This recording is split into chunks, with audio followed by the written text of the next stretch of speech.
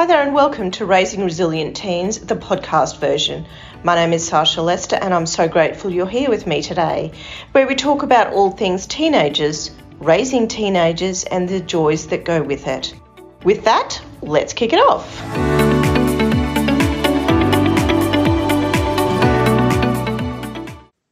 Hello there and welcome back to another episode of Raising Resilient Teens. My name is Sandra Lester and I am so grateful that you could join me. Today I have a guest speaker, Ms. Sandra Kwesell, and I hope I said that correctly. And she is joining us all the way from the other side of the world. So I am very appreciative of her time today. Just a little bit about Sandra before we throw to her. Her bio is gorgeous. I love reading bios. For 30 years, she fostered children with complex behavioural concerns for whom every other placement failed. She's worked with children, youth and families in just about every setting, including day treatment, counselling, residential, vocational, group home, educational, therapeutic and correctional settings. She's created a program, which she will tell us about, that results in heading and growth and has achieved in unprecedented success in the above settings. Creator of Pillars for Success parenting program, leading families in healthy relationships through the demystification and reversal of negative, challenging and sometimes aggressive or dangerous behaviours. And quite frankly, I think Sandra's going to be such a valuable asset to our podcast because if nothing else, I love talking about the issues that kind of nobody else likes talking about. So Sandra, welcome. I'm so glad to have you today. If we will just throw to you, tell us a little bit about yourself, what you do, and what's led you here today. Over to you. Okay, and I can tell you what led me on this journey to begin with. So I was the youngest of two children. My brother was 2 years older than I was, and he had challenges and problems and behavior issues from the time he was very young. Clearly, I grew up in that home, so I can tell you there wasn't a great deal of imbalance and pathology in that home. So whatever was going on in him, I believe, also involved chemical imbalances and whatever else causes bizarre, difficult, challenging behaviors. He committed suicide. I was 16 years old. He was 18 when he committed suicide. And somewhere in the course of those years, I made a pledge that I was going to find answers for families that my family could not find. They had been to psychiatrists, psychologists, research hospitals, meds, changing meds, everything in the world was tried, and nothing helped. So I made a commitment to find out more about human needs and what was going on in that kind of a situation, not only for the youth/child who was involved, but for the entire family. And I believe I have found answers for families that my family couldn't find. The first thing I did, and we all know about the DSM, no matter what part of the world we're in, the Diagnostic and Statistical Manual. And I think it's very impressive professionally, but I think it must be written in some kind of a foreign language that doesn't even exist on planet Earth, because it is so complex, it is so confusing, and it is so overwhelming for families. And so what I have tried to do in working with children and families in every setting on planet Earth, directing day treatment centers, you name it, I think I have done it. Working in preschools to day treatment to everything in between. And what I have, and the families, of course, it's never just the child. There's the dynamics of what is going on in the relationships in the families that might be contributing to it, that in some cases caused it, and that certainly presents challenges for how to heal and resolve it. And what I learned was that there are so many aspects to what goes on between the members of the family, and that it's much more than just dealing with, trying to support and find healing for the child or the person who is the focus, but rather to consider it part of a group process on the part of everybody who is involved with that child. So what I teach families is that it's never just about the action of any one person, i.e., for example, the child who is acting out. It is what happens between two people is always about an action, a reaction, and an interaction. So regardless of what the child puts out in terms of his or her behavior and challenges, the solution is going to be found by understanding the dynamics of the communication that is going on. So at a point in my career, I left a position directing a day treatment center, and one of the social workers asked me if I would be interested in fostering one of these children who had failed in so many different placements and was successful in the treatment center that I had been directing. And I was very surprised. And I said, well, let me think about it. Her name was Jennifer. And I said, yes, I will, because she made such fantastic growth. I hated for that to be lost. And I said, yes, we will try. I went home, talked to my husband, talked to the kids, my children, and I said, we will give it a try and hopefully be able to make a difference in her life. And how old were you at that time, and how old was she? I was probably in my 30s at that time, and Jennifer was maybe 12 or 13, something like that, kind of a preteen.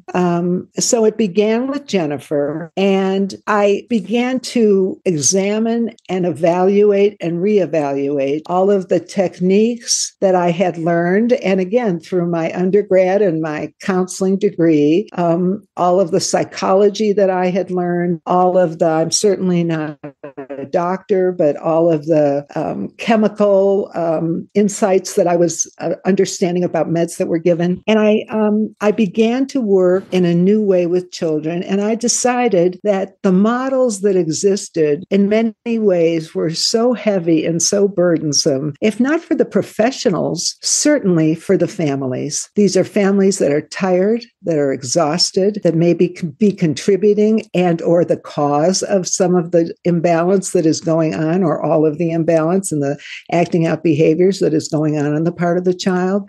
But nevertheless, if you're going to reach people, especially people who are under such stress, you're going to have to meet them at their level. They haven't got any energy to do anything past that. And so I began to study human behavior right after my brother's suicide. I changed my major in college, the whole 9 yards. And I began to look for answers that would help families understand behaviors rather than be completely intimidated by the professional language that was used and the approaches that were used in the experts versus the family. And ultimately, so I kind of put those models aside. I didn't ignore them. I didn't disrespect them. I thought, let me see what else is out there in terms of opportunities and insights and how we could possibly hope for better outcomes for the children and families who are involved. And what I did was, and again, this is over a number of years, I ultimately came up with not 103, written in some Greek language that was certainly a sophisticated psychiatric terminology. I ultimately, over and over and over again, whether it was with the foster children in my home, because Jennifer was the first, but there were other children who followed. And I had a child come to me at the age of 5 who had been in 10 placements in 2 years before he came into my home. And by the way, how many foster children have you had over the 30 years? And do you have any at the moment? Well, there were such complexities to these children, and the healing that was going to occur in their lives was something that was built over so much brokenness in their lives. Yep. So I had them for a long time until they were able to be transferred into a different home to move on in their lives. And were you only ever able to have the capacity to have like one foster child at a time, or like were you asked to take more but you just didn't feel that you could? My focus was the children, their needs, and the healing and giving them opportunities for growth. So, and actually when I was pulled out of my home because he began to do so well that the Department of Social Services in his county said that they were going to find not a foster home for them, an adoptive home for them, for this child. And I said, please, he has had so much loss and so much failure and so much brokenness. He is now just finding the coping mechanisms, the social skills, the trust that it takes in a relationship. I said, please do not move this kid. And they did it anyway. They moved him out of my home,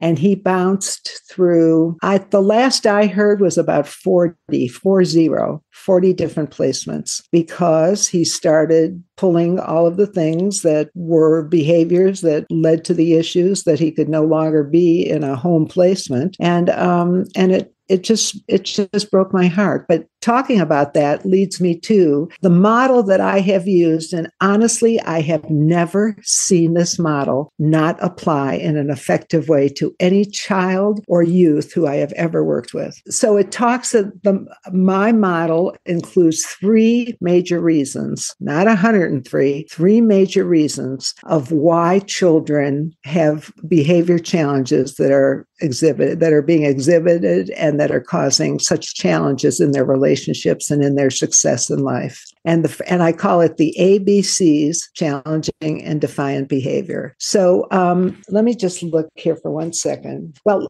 without going into the book for a second. So first, the A is attention. There is nothing a human being will not do to get someone to pay attention to them, to note that they exist. Whether it's negative or positive. Yeah, and absolutely. This is what I was going to say. And believe me, if they can't get your attention positively, they sure know how to get it other ways, so that there is no way to escape giving them attention. The B, so that's the A, is attention. B is basic survival, and that is a place to sleep, food to eat, clothes to wear, some of the basic things it takes to be able to get through one day at a time in life without benefiting in any great way, but just your basic survival needs.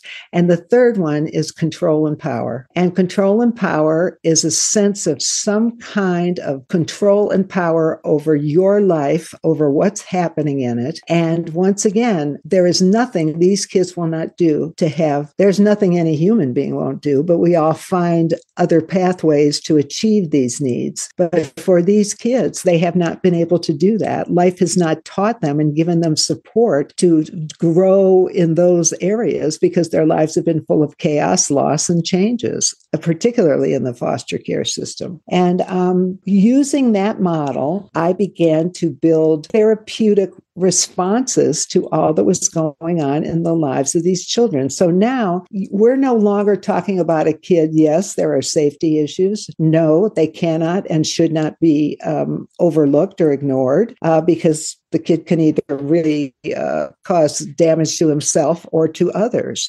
So the safety issue is definitely a factor. But beyond that, what I have taught families and the staff, I've directed day treatment centers, the staff who I have worked with and the parents who I've worked with, is that the behaviors that they are seeing these children exhibit, it's not about bad behavior. It's not about belligerent behavior. It's not about bratty behavior. It's a desperate attempt on the part of the child to get these 3 basic human needs met. And they will do anything to make that happen. They're not aware of it. They don't sit down and plan it. They just do whatever they can to get those 3 needs met. Sandra, what are some of the common behavioural problems that you yourself have witnessed over the years with children? Everything from physical aggression to the point where human safety is at stake. I have not worked with a child who I was ever concerned with in terms of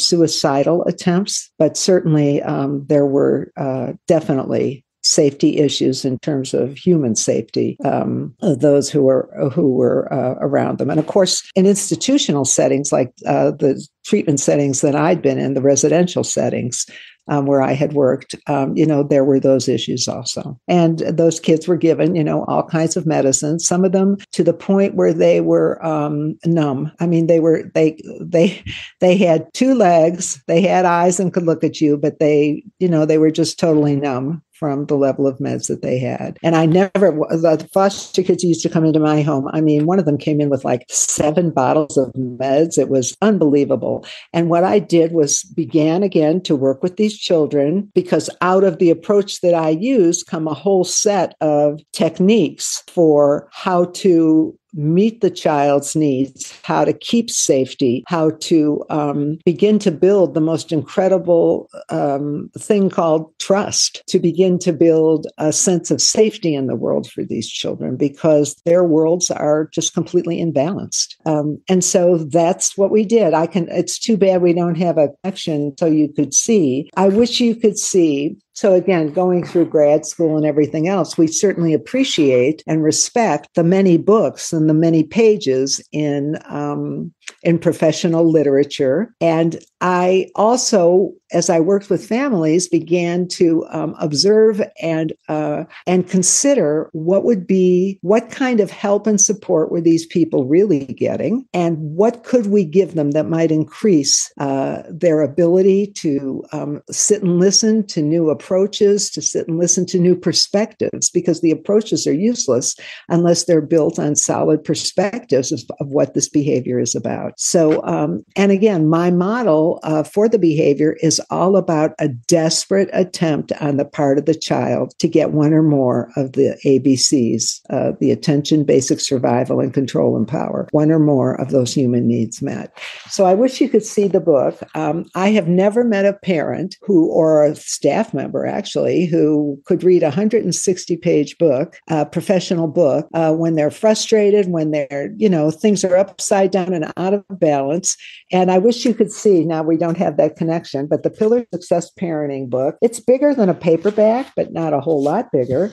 And it has, including my bio in there, which isn't that long, but it has total 87 pages. And it's fairly good sized print. And the whole point of it is that you're not going to get frustrated, tired people who are angry at the kids, who are angry at themselves, who hate the kids, hate themselves because they can't find anything positive about themselves and how they're handling the kids. It's just a frustrated, upside down, no balance in their lives that's going on. So the Pillars for Success Parenting book is this thin little paperback that talks about there are 9 major pillars, 9 basic concepts that become the core and the baseline for what we teach to families and staff members. I mean, I've taught staff at who work in day treatment and residential facilities.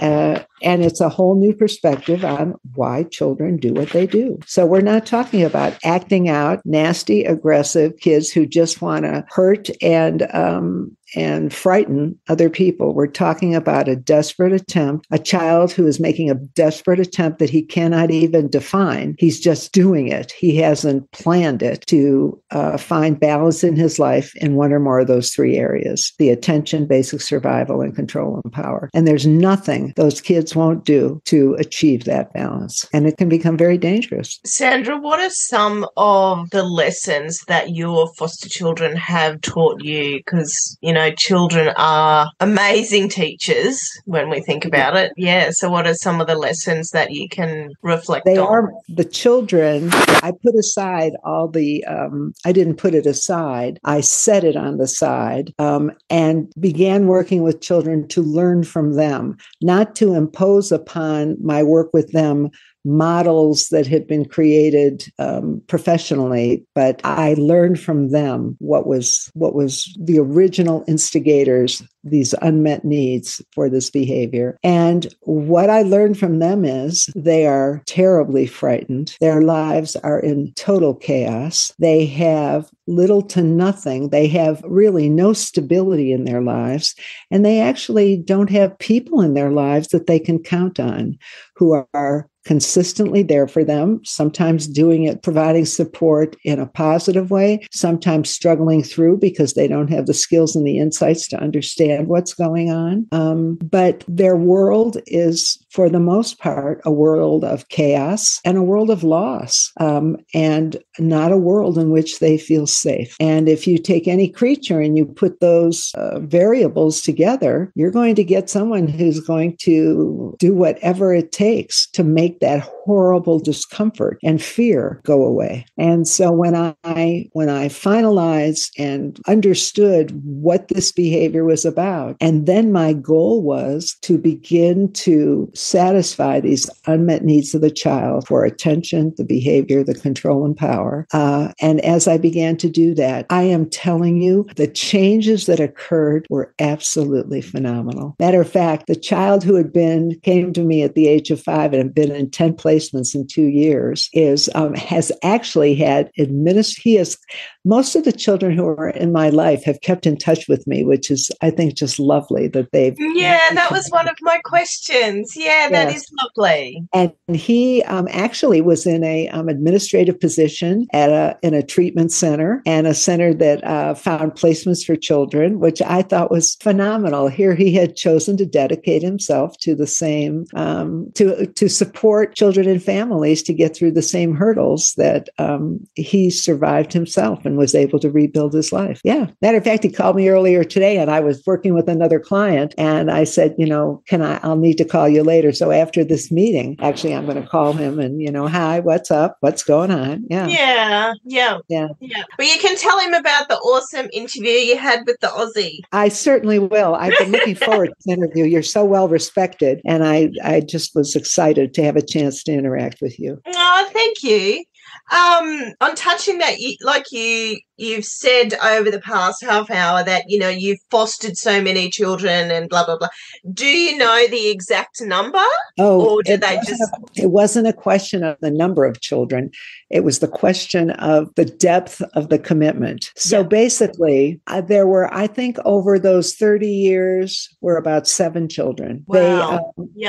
They grew up in my home. And actually, this one that I was telling you, who I'm going to be calling later, of course, he's an adult now, but I felt one day, we had the discussion about adoption after as a young adult, after his placement in my home. And I had 4 children in my original family, not the children who came to me through foster care system. And the children who came to me through the foster care system were so complex and such a challenge, and had so much failure in their lives. And I decided, after a tremendous amount of soul searching, that for me to take on this commitment was one thing, but that if something ever happened to me, car accident, whatever, that if they were legally family members, that the responsibility for their care would fall to my children. And I felt like that was not a fair thing to do to another human being.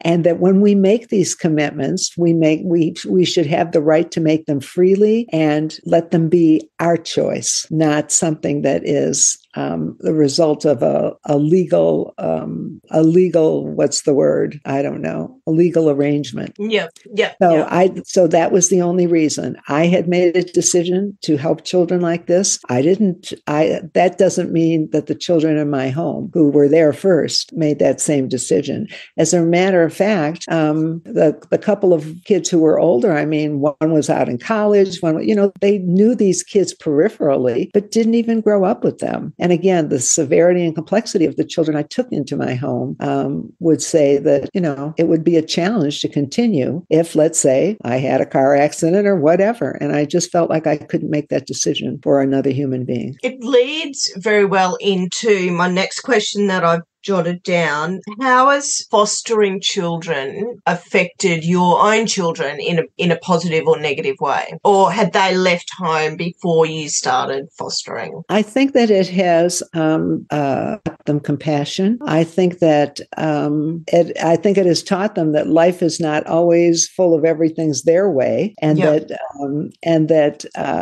parenting them involves a much more complex approach to how to take care of everything and keep a balance. So whether it was meeting their needs, but then you had to be sure that these children who had very different kinds of needs and challenges they were facing wouldn't cause, anger, hurt, things like that out of what logical children. A fair amount of focus. It was a lot of focus on keeping a balance between how everyone was feeling about this. My young children, my biological biological children, we didn't have a family discussion.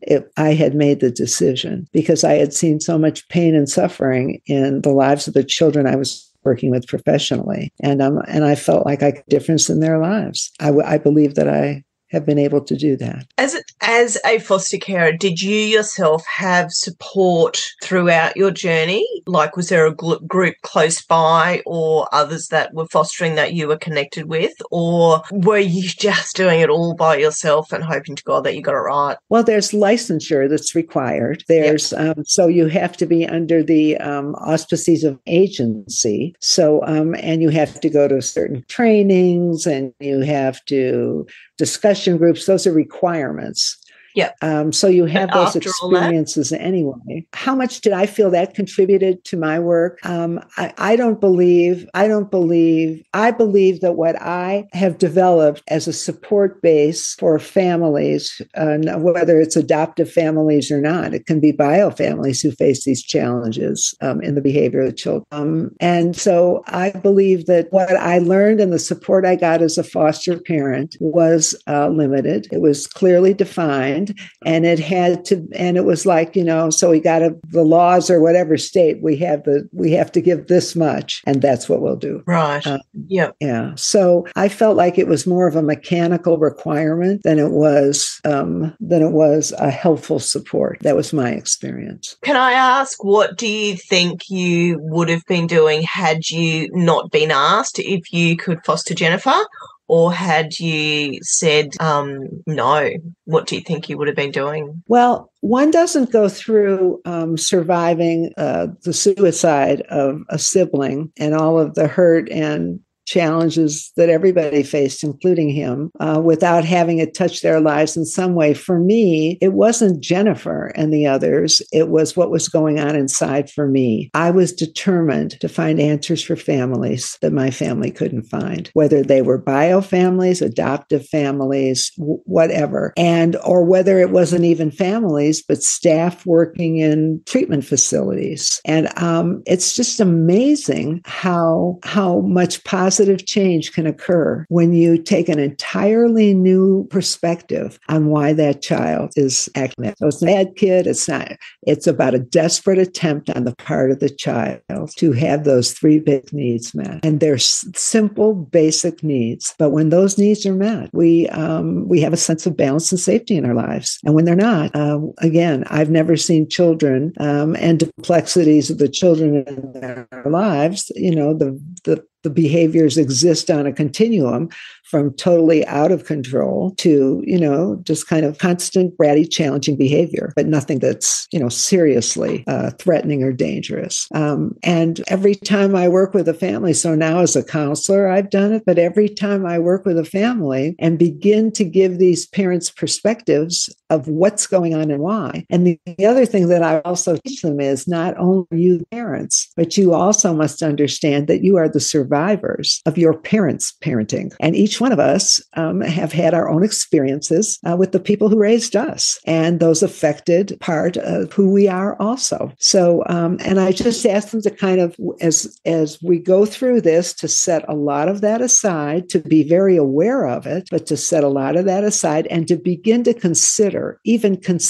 these new insights and perspectives I'm going to be teaching them. And it's a matter of fact, I just did a class recently and for an agency here in Colorado Springs, Colorado, and just got the parent feedback sheet. I mean, it's just phenomenal what these people have been able to do to rebuild and restructure the interactions and the relationships in their family. And when it begins to fall apart, because we also talk about there's research of how many days it takes to change a behavior. And there's different studies, but there's one that goes up to 200 days for a behavior to positively get anchored, up to 200 days. But again, there's different research with different numbers, but they all say it takes a lot to learn a new behavior and for that to become permanent. So for each of us, who we are and how we parent is a conglomeration of what we've experienced from the day we were born and whatever our situation was, whether it was living with a relative, living with our bio parents, living in a foster, whatever it was.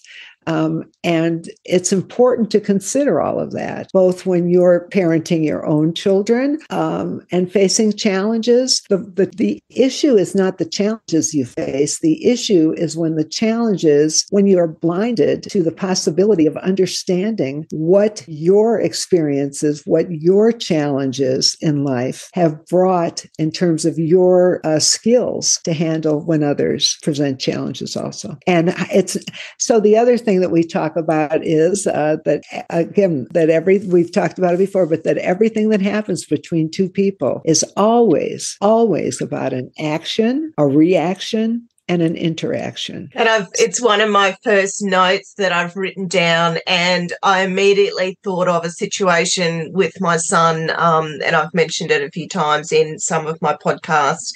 I think he was in about grade 5, and he was playing cricket, never liked cricket. He punched this kid down the other end. We spoke about it afterwards, and he'd been, punished from the school, and his grandparents had spoken to him and his dad had spoken to him.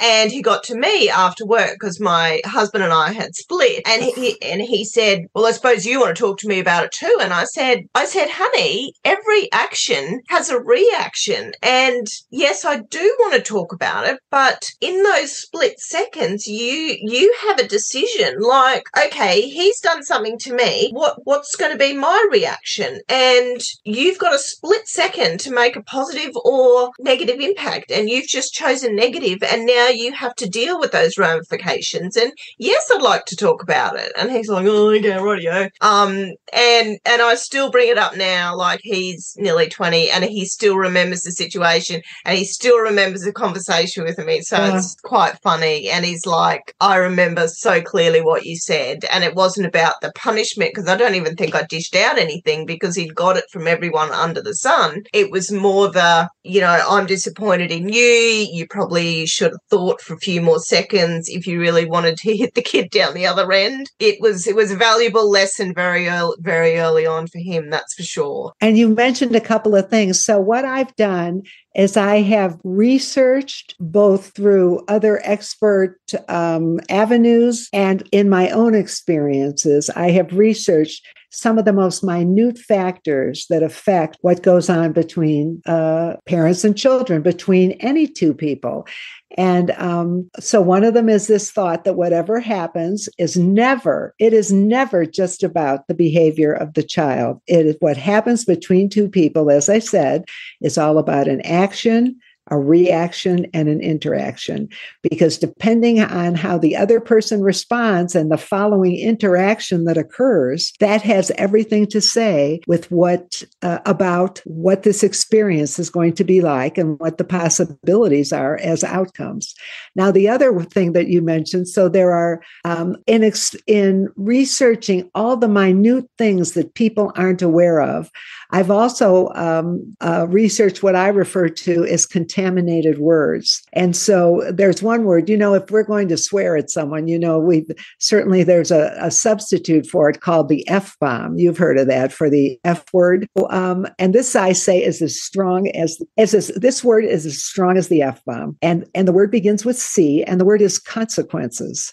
As soon as you talk to a child about the consequences for his behavior, it brings such a negative shadow into the interaction. So in the pillars for success, the parents, families, staff, anyone who's working with children. And by the way, the only difference between children and adults, everybody's got two ages. Everybody's got their chronological age and everybody's got their developmental age. And then so this is another principle in the pillars for success that's important to understand. And so you may be a 14-year-old or even an 8-year-old, whatever age it is, but based on your needs and how you respond to what's going on in your life, you have different developmental levels in every area of growth: physical growth, personal, social growth, emotional growth, all of it. And so we need to understand that. But there's another concept that I also work with, and there are so many I've pulled out, but this one has to do with contaminated words. There are words that will literally